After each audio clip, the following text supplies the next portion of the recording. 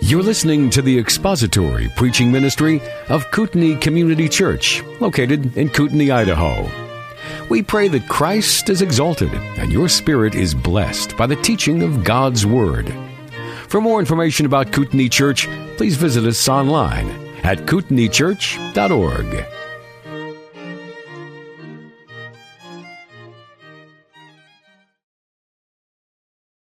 Good morning and welcome to Kootenai Community Church Adult Sunday School. We are again in the book of Samuel, 1 Samuel, chapter 1, and we left off on verse 21. So we're going to look at verse 21 through 28. Before we do, I'd like to just open in prayer. Father, we just come to you this morning. We recognize our total and utter dependence upon you. And as we examine your word this morning, we just pray that you would be granting us grace and understanding and illumination to the words that you have penned through your servant in the Old Testament. We ask that also, as we examine this, that we'd be able to appropriate the principles that are brought forth in this text. We ask that you would continue ministering to those that are afflicted in our body and all that have been struggling. And we ask, Lord, that you would minister strength and healing. And we ask now that you would guide us in our study and that you and you alone would be glorified. We just pray this in Jesus' precious name. Amen. Well, there's many different slogans in the military. And as they recruit young men and women, they offer different slogans. For instance, the Army had a slogan previously that, "Be all that you can be." And then there was another slogan that they changed it to, "The Army of One." And then they decided that isn't quite what we want. We want more of a team effort. So then they recently changed it to Army Strong. The Navy has changed theirs numerous times over the years. And I believe their latest slogan for recruiting is "Forged by the Sea." The Marine Corps, however, was one branch of the service that never changed their slogan. And it went back to 1779. And this was their slogan: "The Marines are looking for a few good men." As we open the text this morning, we realize as we read through the Old and New Testament that there are individuals that God uses greatly, that are committed to Him, and that will bring forth the good news of our Lord Jesus Christ. In the Old Testament, we had pictures and types, and yet it began to weave this long and strong line of proclamation of the coming Messiah. Of course, that begins in Genesis, and it goes through all the way to the New Testament. Here, we're looking at an individual, actually a family, a couple. That would be the family of Hannah. So as we began this book, and we looked at the first chapter, we saw that Elkanah, who was Hannah's husband, would make a journey each year. And they would go actually on a long journey. And Jim showed us pictures of this. And it was they would travel from Ramathaim, Zophim, which is the hill country in Israel. And they would travel all the way to Shiloh, which was no easy journey. Because when they traveled, they did so to bring with them an offering and a sacrifice. So they would make this trek every year. During the course of the picture of Hannah, we look at this. Previously, we saw Hannah had turned to the Lord and sought his help. She had been provoked bitterly and overcome by grief. Her rival, Peninnah, which was the second wife of Ramah, excuse me,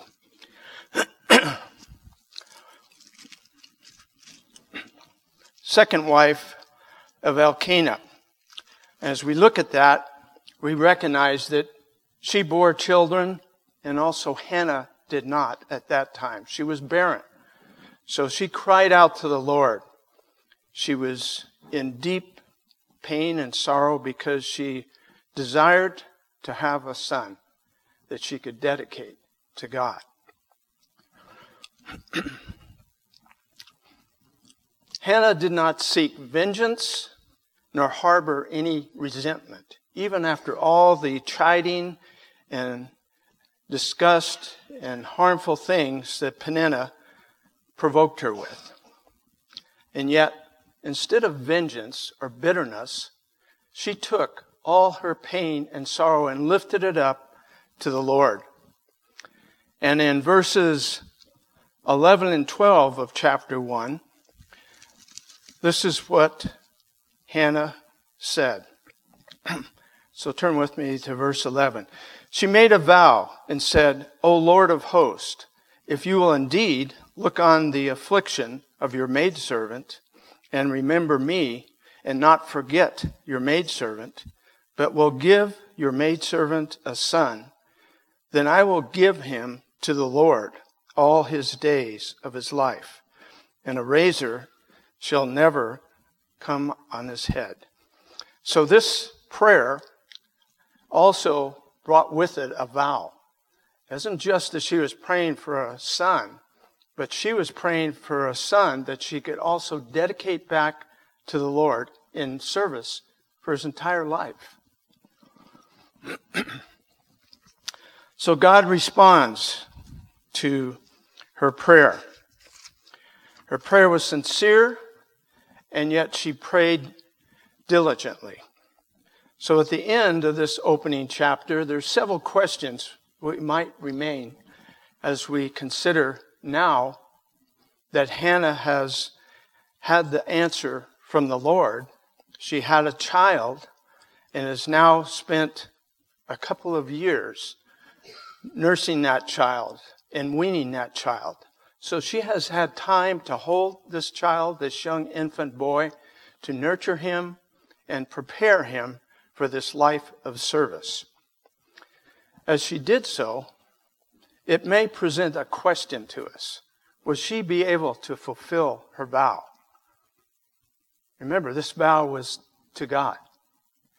So we want to know, is she going to fulfill this vow or not?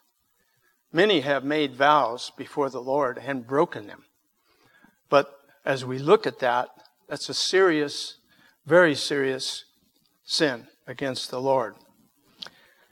I'll read to you a portion of Deuteronomy 23, verse 21. It states this: When you make a vow to the Lord your God, you shall not delay to pay it, for it would be sin in you, and the Lord your God will surely require it of you. That's in Deuteronomy 23:21.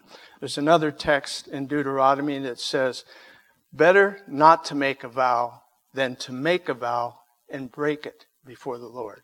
So there's stern warnings about vows. And yet, when a vow is made to the Lord, it should be fulfilled. As we think of vows nowadays, in this culture, we think of marriage vows. They should be made soberly and understanding that this commitment is for life. And so as we look at this, we see that Anna understood her vow. She was committed to the Lord, and yet there still was a question. Some even say that she may have kept this son if she had him this long. Some were thinking that. Her husband questioned it. In verse 21 of chapter 1 says this, "Then the man Elkanah went up with all his household to offer to the Lord the yearly sacrifice and pay his vow." As we looked earlier in verse 3, would travel every year faithfully to worship and make sacrifices to the Lord. So he did so faithfully and lovingly because he did love the Lord, and he also loved Hannah. So the next portion, as we look at verse 22, we look at this essence of the dedication of Samuel to the Lord for lifelong service. Hannah was a very mature woman of God. She viewed her vow as a commitment to God, not something she took lightly. She took it soberly and understood what that meant.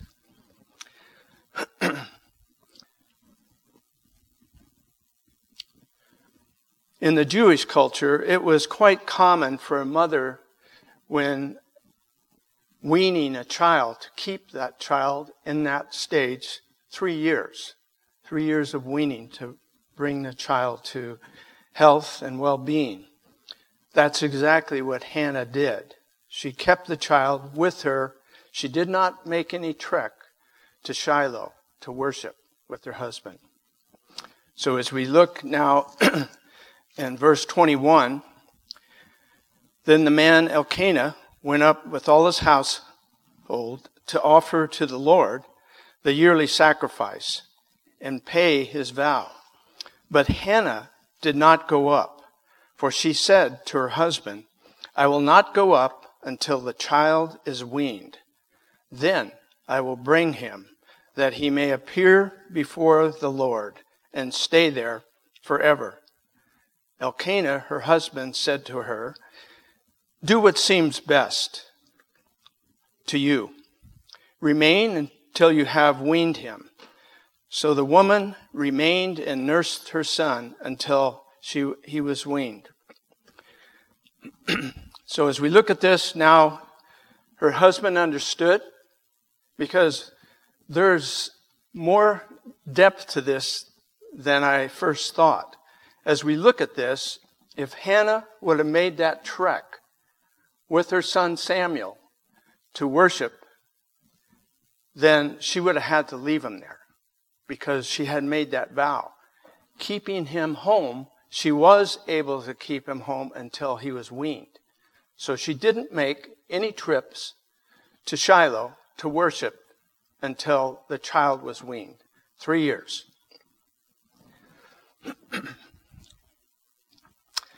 Hannah, again, was a mature woman of God. She knew that her son was a gift of God. She would fulfill this vow when the child was weaned.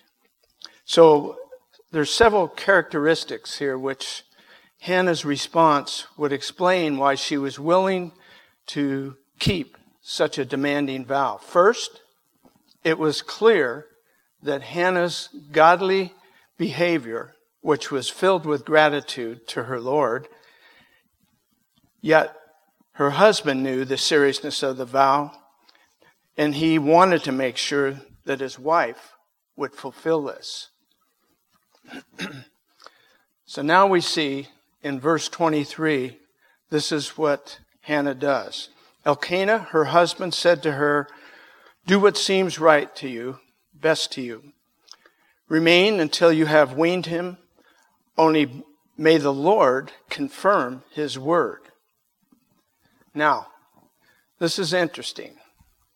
This text there's some different views of what is meant in this text. In the MacArthur Study Bible, if you look at your commentator notes on the bottom, it talks about, well, maybe when Elkanah said, only may the Lord confirm his word, that there was a word from the Lord speaking to Elkanah and Hannah. But when we look in the exegetical commentary, we see that Elkanah expressed his approval of Hannah's decision, but then added, may the Lord confirm his word. By his word, we are not saying some direct revelation. Now, this is from Kale and Delch, from God, in respect to the birth and destination of Samuel, as some of the rabbis have interpreted. So that may give clearer understanding why John MacArthur made that statement. It could have been a prayer, or it could have been a word from the Lord earlier that wasn't recorded. And yet, in the study, exegetically, and combining that with the traditions and practices during that period, this is the conclusion that they made. Some of the rabbis have interpreted it in the way of a direct revelation, but in all probability, the word of Eli, the high priest, to Hannah, when he said in verse 17, then Eli answered and said, go in peace, and may the Lord God of Israel grant your petition, is speaking of what Eli had imparted to Hannah. In verse 17. In verse 17, Eli says this, then Eli answered and said, go in peace, and may the God of Israel grant your petition, that your maidservant find favor in your sight. So the woman went her way and ate, and her face was no longer sad. We remember looking at that last time, we recognized that Hannah's burden was lifted. She put it into God's sovereign hands. She was able to do so because of the words of the high priest Eli. He had given her this encouragement. She believed that God would provide a child, but if he didn't, she was okay with that. So that burden was lifted. She wasn't any longer troubled or depressed. Now, when she had weaned him, she took him up with her 3-year-old bull and 1 ephah of flour and a jug of wine, and brought him to the house of the Lord in Shiloh, although the child was young. Now, most English versions, including the English Standard Version as well as the NASB, make this verse say this, Hannah brought 3 bulls. Also renders in this way. Scholars consider the original reading from the Hebrew text was problematic.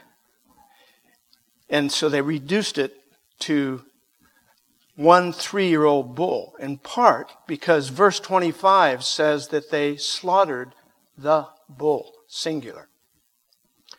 But the main objection to the original text is the extreme economic sacrifice that would have been involved in such an offering.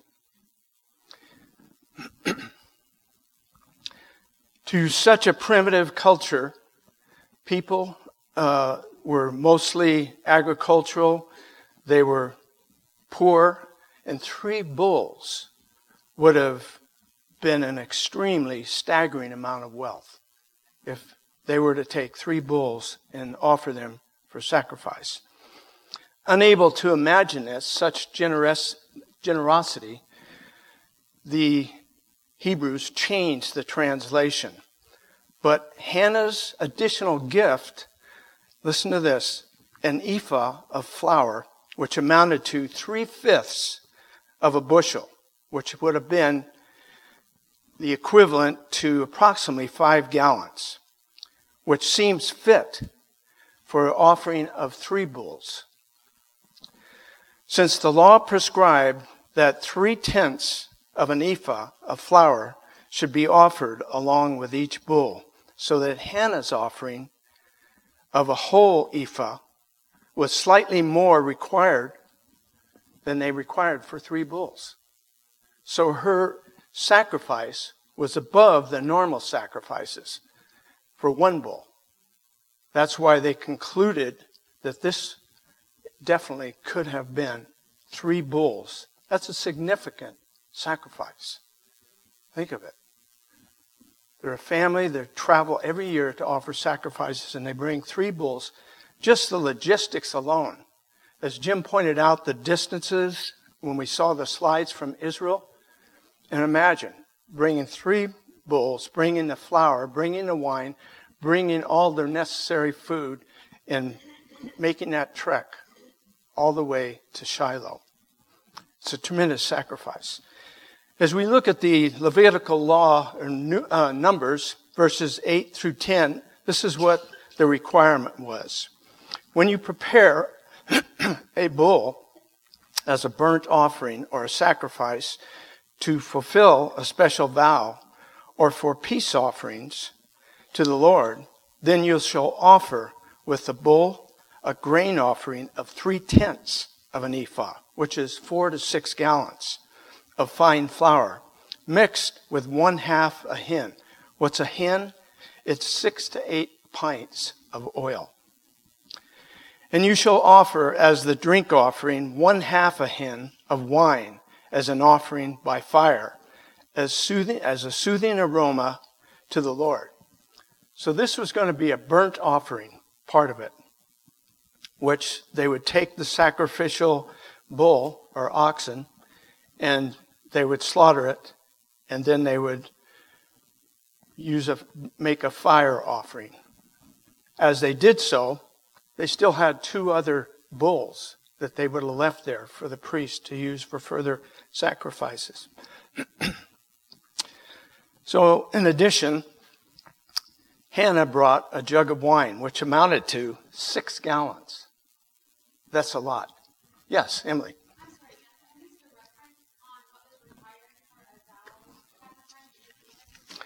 Yes. Sorry, that was...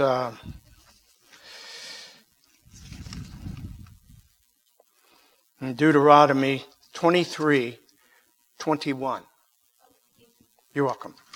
Question was, what was the reference about the sacrifice offering? That was in Deuteronomy 23:21. As we look at this great offering that Hannah brought to worship and offer to the Lord, we think of her great generosity as well as Elkanah's. But the greatest generosity here is her offering her son as a sacrifice for life. Think of this. Having a child, her only child, bringing it to the high priest in Shiloh and offering that child to stay there and be raised there by Eli, as well as having the ongoing commitment to serve the Lord all his days. But that wasn't hard for her. Because she loves the Lord so much, she wanted a godly offspring. She nurtured that boy. She also wanted him to serve the Lord God for his entire life. So that's what she did. After the bulls and the flour and the wine are mentioned, we read in 24b, this is what is recorded. Now when she had weaned him, she took him up with her with a 3-year-old bull, 1 ephah of flour, and a jug of wine, and brought him to the house of the Lord in Shiloh, although the child was young. We have to remember now, this child is only 3 years old, but she did not want that child to be a burden. So not only was he weaned, but he wouldn't have to have special care for, in addition, as an infant would. That's why she brought him at that age. She had prepared him for this. So now we see just how great a sacrifice Samuel would be, Hannah's child all his life, but the dedication was to the Lord. She wanted him to be a servant of God forever. Hannah had gained the blessing of God, plus the respect of her husband, as well as the high priest Eli. All of them recognized this great sacrifice that Hannah had given. Later, God would give her 3 sons for her faithfulness and 2 daughters. That's in chapter 2. As we go on to think about this, she offered this child and dedicated this child to a life of service. We today have not only the Old Testament, but the New Testament. As we look at the letter to the Romans, and we often quote this, Paul was urging the believers in Rome in this way. Therefore, I urge you, brethren, by the mercies of God, to present your bodies a living and holy sacrifice, acceptable to God, which is your spiritual service of worship. We are all called to dedicate ourselves to the Lord for life as believers. That is our calling as well. In verse 25, it says, Then they slaughtered the bull and brought the boy to Eli. The particular sacrifice that is referred to was associated with the presentation of dedicating the boy. That is, they had a burnt offering by virtue of the boy being consecrated unto the Lord, and this sacrifice for lifelong service.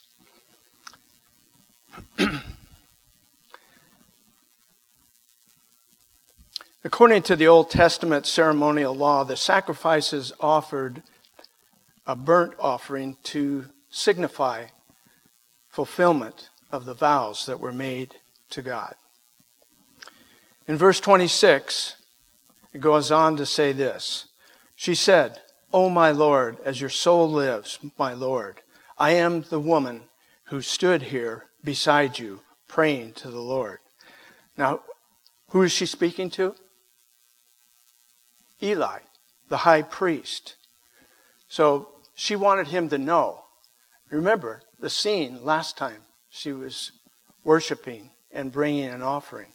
She was sobbing and she was praying silently to the Lord and petitioning God for this child. She was praying so feverishly or fervently that the high priest, Eli, looked at her and he thought, perhaps this woman is drunk. So he accused him. She accused her of being intoxicated, being drunk with wine, which was a reflection also of his lack of spiritual insight and maturity, because she was praying fervently yet silently. And yet it was obvious when her appearance, her lips were moving, but no sound coming out. As we know, the custom in that period of time for the Jews was to pray out loud. And yet Sarah had this deep relationship with the Lord. She understood God was hearing her prayer. So she wanted to identify herself now. I was that woman. And I was the one that was pouring out my soul. So we look at this. In verse 26 says, O my Lord, as your soul lives, my Lord, I am the woman who stood here beside you praying to the Lord. For this boy I prayed, and the Lord has given me my petition, which I asked of him. So she is acknowledging that this child was an answer to her prayer. Now she's bringing this child for a lifelong service. Now, the practices of serving as a high priest in a temple or place of worship, they would traditionally serve for a period of about 2 to 3 years before they could branch out and minister elsewhere. But here, Even though she said for a lifelong commitment to worship here, that isn't what was meant from the Old Testament practices. So when Hannah presented the boy Samuel to the high priest Eli, she now identified herself and she told him of her prayer.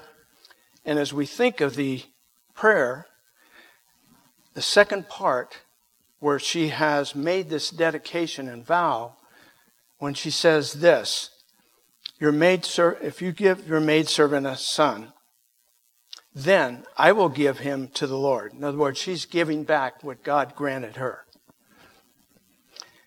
But this is another part that we have to understand.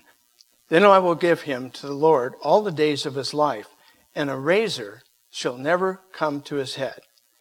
Now we know in the Old Testament there was a practice of Nazarites taking a vow, and it was a strict vow. They would refrain from any fermented grape. They couldn't have even vinegar. They could not put a razor to their hair. They had to allow their hair to grow. So there was systematic and yet concrete laws, ceremonial laws, which were held as a high guideline to set them apart for this special calling with their Nazarite vow. In Numbers 6:5, there's the essence of this vow. Hold on a second. As we consider this,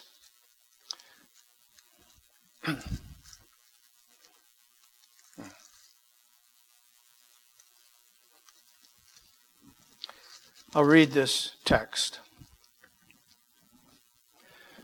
Numbers 6:5 and 6. All the days of his vow of separation, no razor shall pass over his head. He shall be holy until the days are fulfilled for which he separated himself unto the Lord.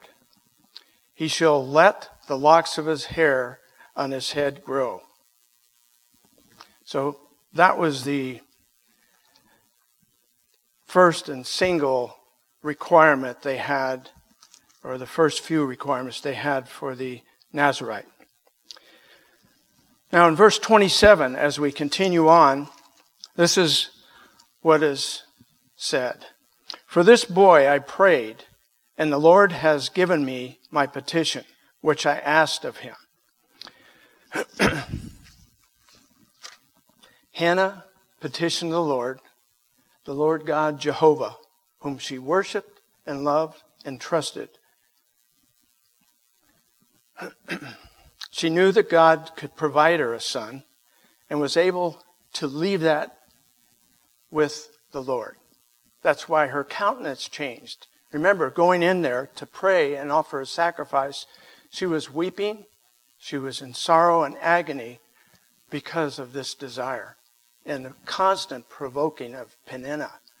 Remember, Peninnah in the first portion of chapter 1, she would provoke her continuously, and just to where she would try to hurt Hannah because Hannah was barren at this time. So this went on for a long period of time. Verse 28, so I have dedicated him to the Lord. As long as he lives, he is dedicated to the Lord. Now, there's some translation differences here that I want to try to explain. The varied translations in this text, the King James uses the word lent in place of dedicated. So as we consider this word, what does it mean? This is from the exegetical commentary. It says the Hebrew word means either to ask or to lend, depending on the mode of the verb. Hannah makes use of this wordplay to acknowledge that the proper response to her answered prayer is the dedication of the child to the Lord's service. The faith that receives God's gifts also uses those gifts for God's glory to advance his kingdom. So Samuel would always be Hannah's child, yet he is dedicated to God all his life. So when Hannah says he is lent to the Lord in the King James Version, it happens to be the name of Saul in that version, which is Israel's king, not yet to appear. He'll come a little bit later in 1 Samuel. But as she received the boy in stewardship, she was happy to make him God's child. She realized, yes, I have this child now. He will be my child all my life. And yet I want him to glorify God, serve God all his life. So she willfully, it says, lent. But as we look in the NASB, it's a closer translation, and it says, dedicated him. So I also dedicated him. As long as he lives, he is dedicated to the Lord.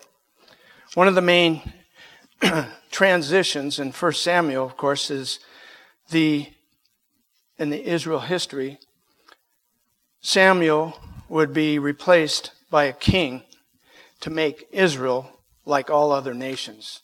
When he was old, he gets older, they didn't think he was be able to have a ministry over Israel. So they wanted to be like other nations. They wanted a king, which was their downfall.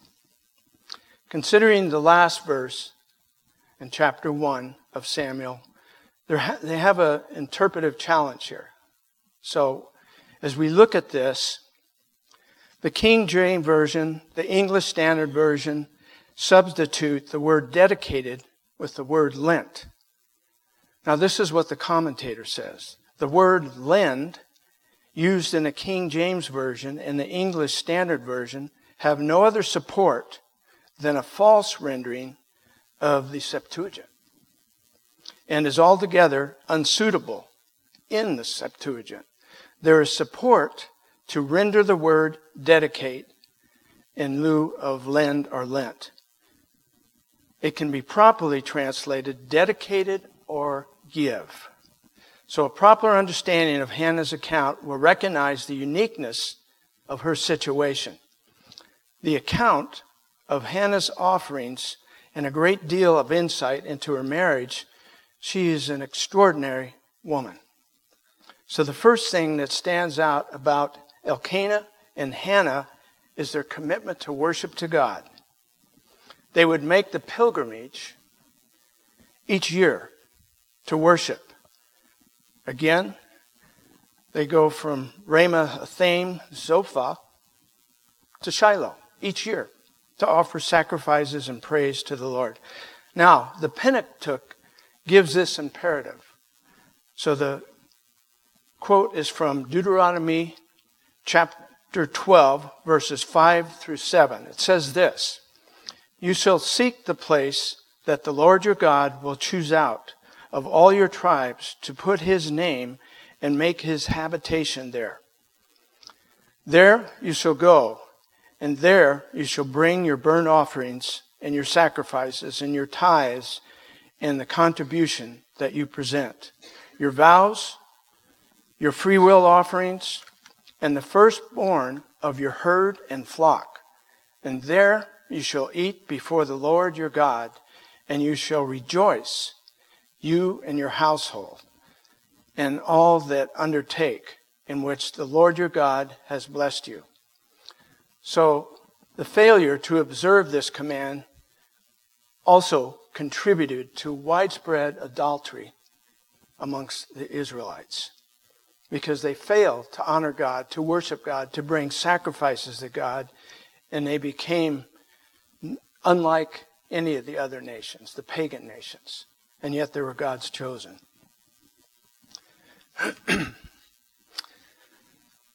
Elkanah faithfully brought his family to Shiloh each year. The man Elkanah and all his house went up to offer to the Lord yearly. It's in verse 3, chapter 1. As Christians, we have a great motivation for gathering together for collective worship on the Lord's Day. We gather together for collectively for Bible studies. We gather together to worship, to praise, to hear God's word taught and preached. We lift up our praises to the Lord because we want to honor him with all that we do. Hannah, in this text, provides us with an outstanding example of faithfulness and generosity. Her spiritual partnership with her husband, the zeal to offer her son in God's service. We can also recognize the unique features of her calling and service. We also realize that every believer is called to the Lord to serve for the cause of the gospel, promoting the gospel, equipping the saints for the work of the ministry.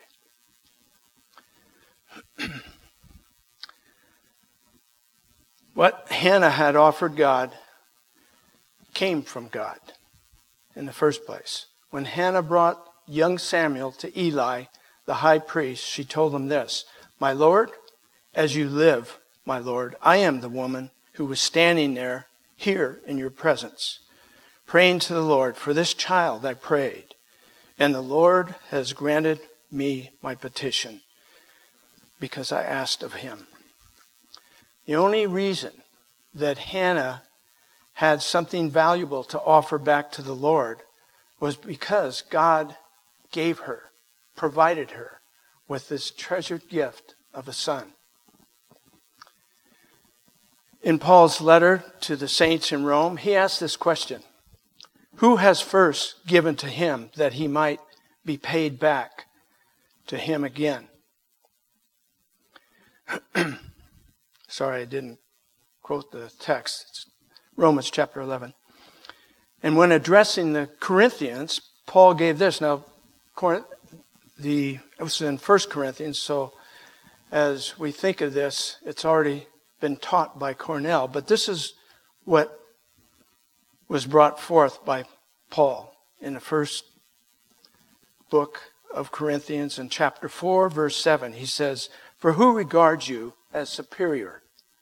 What do you have that you did not receive? And if you did receive it, why do you boast as if you have not received it?"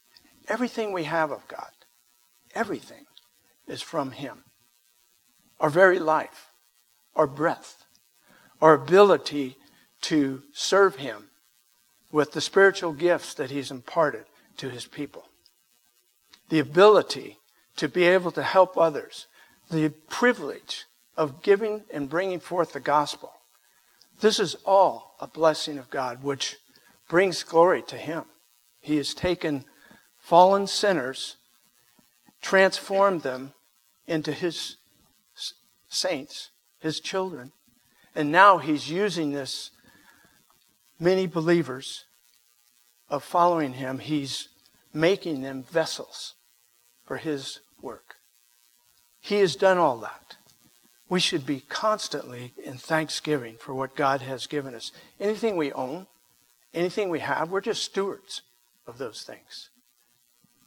And yet, sometimes people pursue those things rather than being enhanced and growing in the Word of God and serving God fully. For a Christian parent, I'm going to have to stop here. I didn't realize the time frame. As we look at this, we think of the dedication that Hannah had. And my prayer for all of us who have looked at these accounts of Hannah can draw from that. And to be able to realize we have everything we need for life and godliness. We have everything we need for God to work in and through us. We should praise God for that, his gifts, and also utilize those gifts to honor him. Let's close for now. Thank you, Father, for the words you have penned in this historical narrative of 1 Samuel. I thank you for your Holy Spirit that gives us understanding. And I thank you, Lord, that you have blessed us with the gift of salvation. You have provided your Son to make payment for the sins of all those who have confessed you as Lord and Savior. We give you praise now and ask once again that you would continue to be glorified as we worship you, as your word is brought forth in the preaching and teaching from Jim, as we collectively worship you. May we bring glory to your name. When we pray this in Jesus' precious name, amen. Thank you for listening to the latest podcast from Kootenai Church. If you'd like to learn more about Kootenai Church or to donate to our church ministry, you can do so online by visiting kootenaichurch.org. We hope you enjoyed this podcast and pray you'll join us again next time. Once again, thank you for listening.